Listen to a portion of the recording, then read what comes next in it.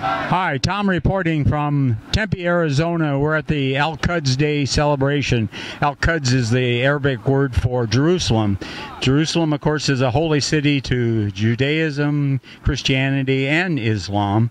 The remarkable thing happened just recently. The U.S. ambassador to Israel, his name is David Friedman, made a most remarkable declaration when he said that Israel is on the side of God.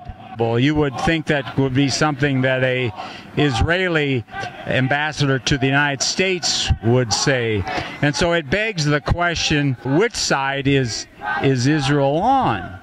We think that they're on the side of injustice. Anybody that has studied the issue and look at the occupation of Palestine and what's going on in Gaza will understand that it's a one-way street with Israel.